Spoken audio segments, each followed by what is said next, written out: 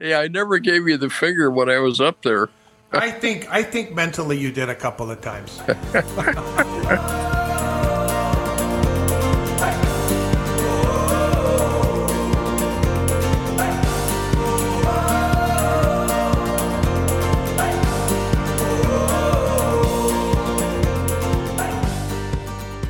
Welcome and thank you for joining us on the Champlin Project. I'm John Cox, and I'm joined by Steve Boynton in our journey to share interesting stories from Champlin's past while highlighting our current events.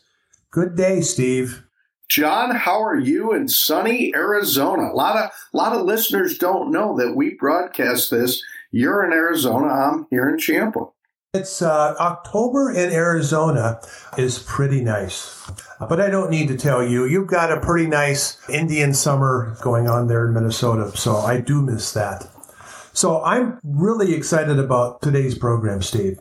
As our listeners know, on the Champlin Project, we like to share an interesting story and then invite a guest to offer some insight on that story.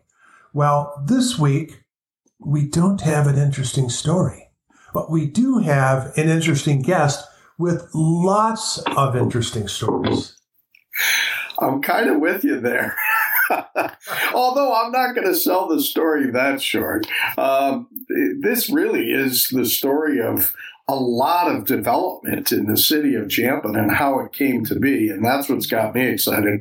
When we first started talking about doing this podcast, I think both of us agreed that one of the guests we would absolutely have to have on is Sam Marfield. And for those who don't know Sam, he is the person responsible for the Elm Creek Commons shopping area, which is home to Caribou Coffee, Clives, Buffalo Wild Wings, Maple Bank, Culver's, Broadway Pizza, Mann Theater, and a whole bunch more. I think, in fact, over 30 businesses call Elm Creek Commons home.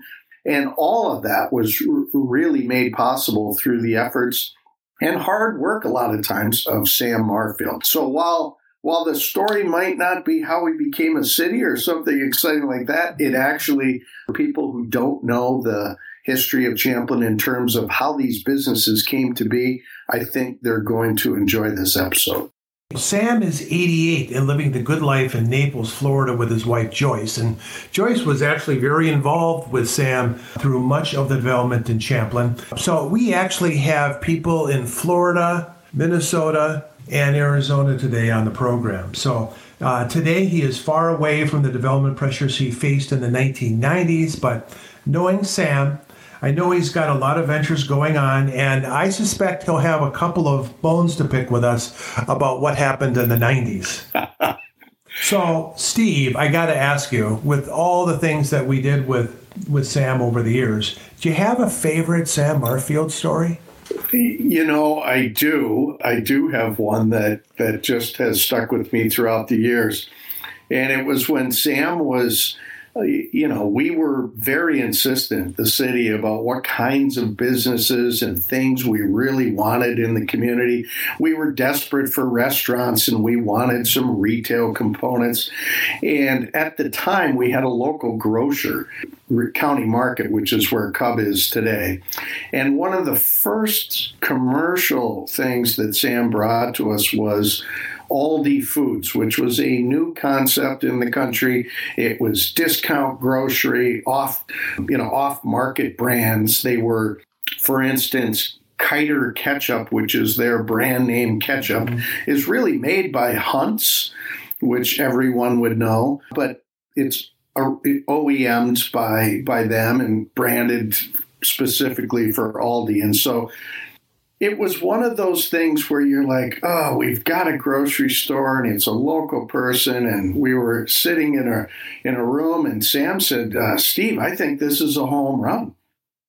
And I said, Sam, I don't even know if it's a single.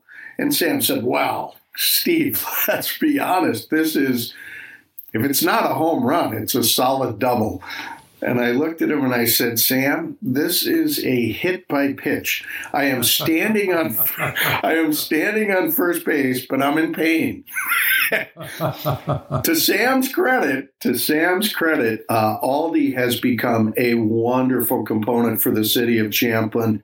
Wonderful business. We have shopped there often, and they really do offer just something a little different than your typical grocer. And I will tell you, over the years, many Champlin residents are very appreciative of it. So I suppose all these years later, before Sam comes on, I will admit to you that it was at least a double. How's that?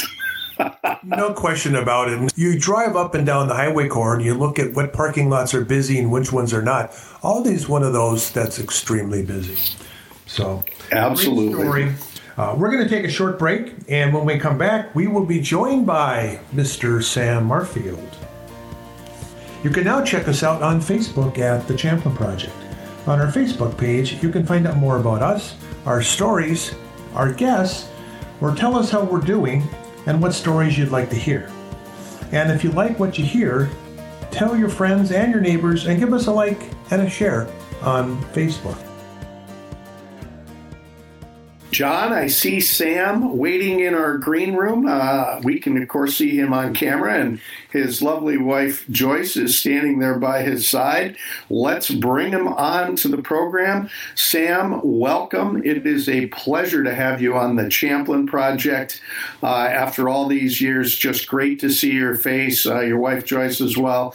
Tell our listeners a little bit about yourself. Well, I am Sam Marfield, and it's exciting. It was fun to work with Champlin. It was hard at times. It was easy at times. But when it was all done, I had a lovely project with, you asked for banks. I gave you 4. And you asked for restaurants, and I got you 4. You asked for a movie theater, and I got you only 1. So I gave you what you asked for. It was fun. Mann Theater, Clives, Caribou Coffee, Buffalo Wild Wings, Culver's. When you came to town, it was the year 2000, 2001. A lot of things were going on in Champlin. We had Super Target showing up. We had Lifetime Fitness. What was it about Champlin? Do you remember going back to that time of MBY making the decision to invest in Champlin then? I like to take risks, and I like to go out in the future. And a lot of my buildings were out a little farther than the norm, and I let progress catch up with me. And my agent brought me up to Champlin and says, here's, I think it was 60 acres or something like that, with a 17-foot pitch from one end to the other, top to bottom, which is, great for drainage. Mm-hmm. And I said, this might be sort of fun. And it was fun. Most of my business is building warehouses, but I built a few shopping centers, and I said, what the heck, let's go have some fun. And I did fun. It wasn't boring at all. And building warehouse isn't exciting, but dealing with the city, you and Scott, you were nice to me. You made me toe the mark and do what you wanted, but you're supposed to do that. But I had a good time, and you see Joyce behind me. I'm Joyce Marfield, my wife of 53 years.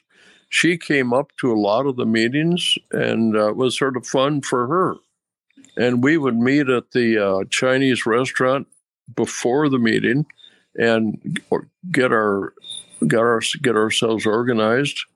And Gary DiPilato was our salesman. He was really good. Yep. And Gary was responsible for Buffalo Wild Wings. He went right over to the home office of Buffalo, and the lady president, he walked right in and said, I got a place for you.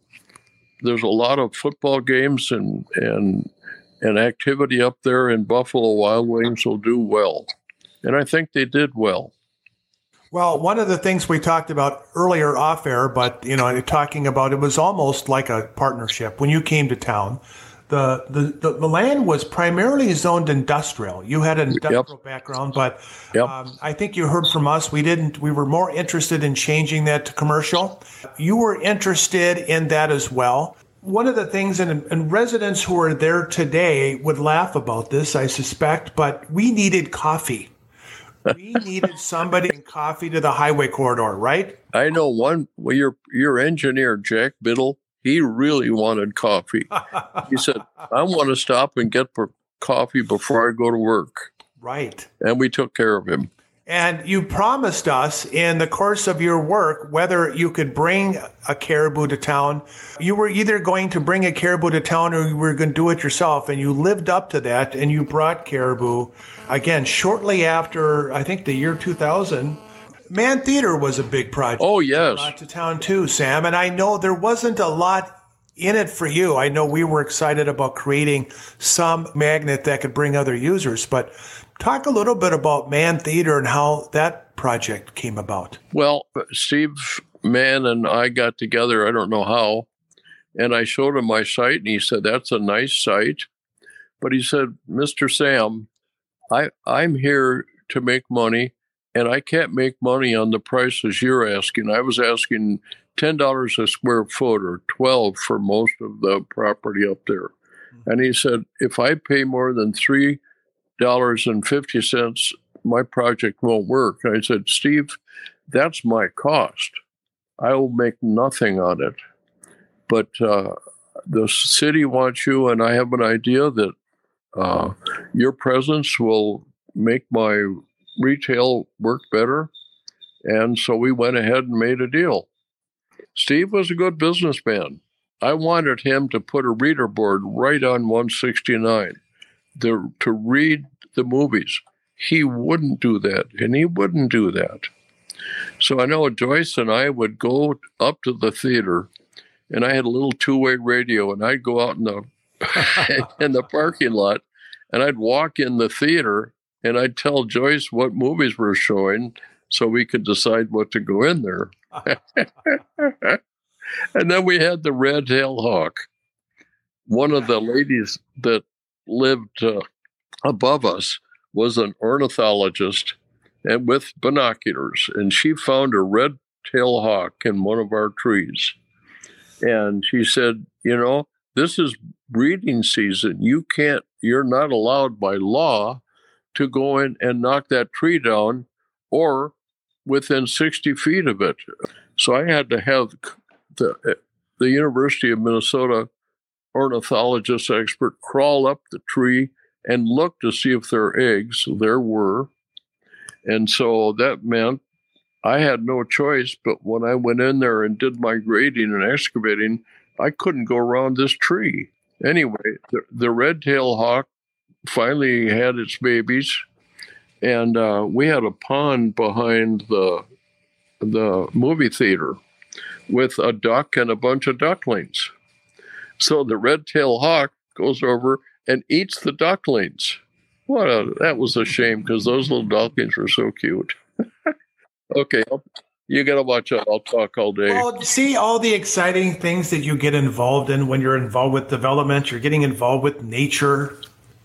Well, I wanted to put Theater Drive, Theatre, English spelling. Yes. And I wanted to put that less than 300 feet from 169. And the highway department said, well, you can't put that close to that stop sign. Cars will build up. Mm-hmm. And they wouldn't let me put that road in. They want me to move it north, and that wouldn't work. And we finally convinced them. As it turns out, there wasn't enough traffic for anything to back up. MnDOT had a lot of concerns about that theater generating so much traffic that really involved themselves in the design of your subdivision. You're right. Well, we did, but if you remember, Aldi builds warehouses, and they don't look very interesting. So I told Aldi, you've got to put some fake windows in the back of the side of your building to make it look more like an office building. And so they did. They didn't like it, but they put some fake windows in. You couldn't see in, but there were just windows painted black. And I expect those windows are still there, but it softened the warehouse look of that project. Well, And it's actually something that design they took to other buildings around the metro area. But you're so right. The faux windows was something they had never done before or even considered. And then we had I think it's Mr. King that had a grocery store across the street. Yes. And he wasn't excited about having a competition across the street, but we got through that. Well, that just goes to show that cities aren't always right, Sam? I mean, we were a little anxious. There was concern about whether an Aldi was going to cannibalize what was going on at the county market. But it really has turned into something wonderful, I think. Aldi is well patronized today and is a good fit within that community. So kudos to you, and maybe shame on us. And then you put that pedestrian bridge over 169 for all the people to use. Mm-hmm. I don't know if anybody ever used that. Does anybody use that bridge? Well, I will say this. You're right that I think if you looked at a cost benefit, Sam, that probably could be challenged. But there is something to be said about providing safe harbor. Providing people an opportunity to travel safely across that highway was important. But to your point, no, it's not heavily trafficked. So see, I got a bone to pick with Champlin. Are you ready? Yes. There was a real nice sign that said Elm Creek. Yeah, Elm Creek. And it was all brick and beautiful, and it was in my way. And you wanted it to stay. And you said, okay, you got to give the city $5,000 for us to move it and put it elsewhere. You never used that $5,000 to put your sign up. And I'd like to know where that $5,000 is, and I'd like it back. Okay. Well, first of all, I knew as soon as you talked about a bone to pick, it was going to be that sign. And the good news, I guess, for Steve and I is we're no longer affiliated with the organization. Hey, me either. And you either, but we'll have somebody get back to you on that $5,000. I expect to get a check for $5,000 from Brett Heitkamp. Yes. Well, we'll talk to Brett. We do have a connection there that we can pass on. But that wasn't everything. We talked earlier, too. There was a time when you came in with a project for a gas station on the south side of Elm Creek Parkway that was zoned properly, but it resulted in the whole neighborhood coming out and being very upset with that. And we asked you, Sam, if you would be willing to move it to the north side of Elm Creek Parkway, which you did, but it was also at great expense, right? Well, I had executed a purchase agreement with another user on that site already, and they sued the hell out of me. That was an expensive move, guys. And you did that time and time again, whether it was Caribou, whether it was the sign on Elm Creek Parkway, whether it was taking the hit on the lawsuit for the gas station. Always appreciated that. I think we in turn did some things as well. I know one of the things I was proud of and working with you on was the Legends of Champlin, the senior housing project, which wasn't initially anticipated having residential there, but I think that turned out to be a really good fit. That's a nice project. That's Dominion. Yes, good organization besides, right? They did a great job, and then we have two residential. We had the memory care building that wasn't really zoned for memory care. Right. But you wanted that, and you figured out how to twist and turn to get it in there. And I walked in that building one day just to see what it looked like. It was lovely. Right. It was a nice fit. It was something that was not really provided for in the community at that time. And it was right across the street from residential. Just a nice, calm, quiet use with a demand. So that was... Say, at 88, when I'm 95, can I go up there and get a good deal? You know what? I would think, but unfortunately, I think it's probably changed hand a couple of times. Then they would say, Sam, who? But oh, really? They might. I have another bone to pick. Yeah. That we had that nice restaurant on the north end I don't know what the name of it is now. What's that? We're not talking about roofs now, are we? The what roof? Yeah. No, okay. I put in my rules metal roofs on everything so they'd last forever. Well, you guys let that guy put in asphalt, cheap roof, and I was furious with that. I know you were. That was a tough one. You know, as we could be accommodating with you from time to time, we were accommodating with, if you recall, it was Moon Rock was the restaurant. Hey, who cares? It's a nice building. Well, the whole development is just a nice development. And you talked about Theater Drive. We also required you to put in this runway of a roadway to service all of the traffic. And that's something else that, at great expense, really never came to be. All of the traffic that we thought that area was going to generate. I don't recall what that was. Well, we ended up putting in, you did, if you will, you put in the infrastructure, a 4-lane road, Theater Drive, and at a great expense. For nobody. For what turned out to be much less traffic than we anticipated. Yeah. So that 2-lane road would have been fine there. I would agree. I'm thinking that we're going to change the title of this, Steve, to Community Builders and Bone to Pick. I think that's. I think that we need to have an opportunity. We go back to developers and we just give them an opportunity to pick a bone with us because, you know, it's so interesting in hindsight how things could be done differently, and that clearly was a development that was great for the community. I think in hindsight, the city would have probably done some things differently, for sure. Do you remember I put a tire shop in there? Yes. And you didn't like that tire shop. So what we did is most tire shops have doors that are open and those rat-a-tat-tat air things are running. Yes. So I told the developer, you've got to do everything inside to hold the noise inside. He didn't like that at all. But anyway, he did it.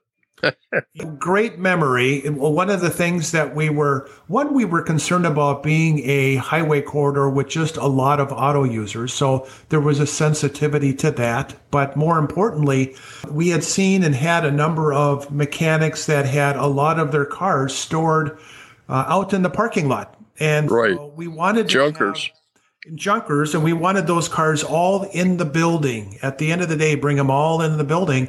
And you brought us a operator that was willing to do that with the number of doors, very attractive doors, and everything locked up and inside at the end of the day. So thank you, Sam, on that. Say, I'm trying to think of some more bones to pick, but I don't have any. I remember one time when I did something for the city, I told Brett, I want some chips that I can play. Yes. That I can use. And I took a bunch of poker chips into him.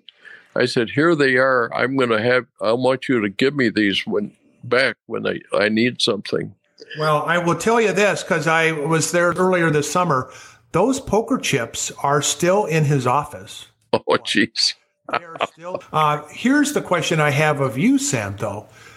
You recall when we had the grand opening, which was kind of a big red carpet event for the Mann Theater. Yep. That we gave you and Joyce a key to the city. A key to the city. I still have it. Where is that key to the city? They've gone to FOBS, so it's not going to work. But where is that key? That's in my office on Wayzata Boulevard. Okay. So we didn't throw it away because I was real proud of that. Well, you earned all of that for sure, as we've talked about all the great things you did in the city. We should get together at a bar and have a few drinks and talk forever. Sam, I can't thank you enough for joining us on the Champlin project.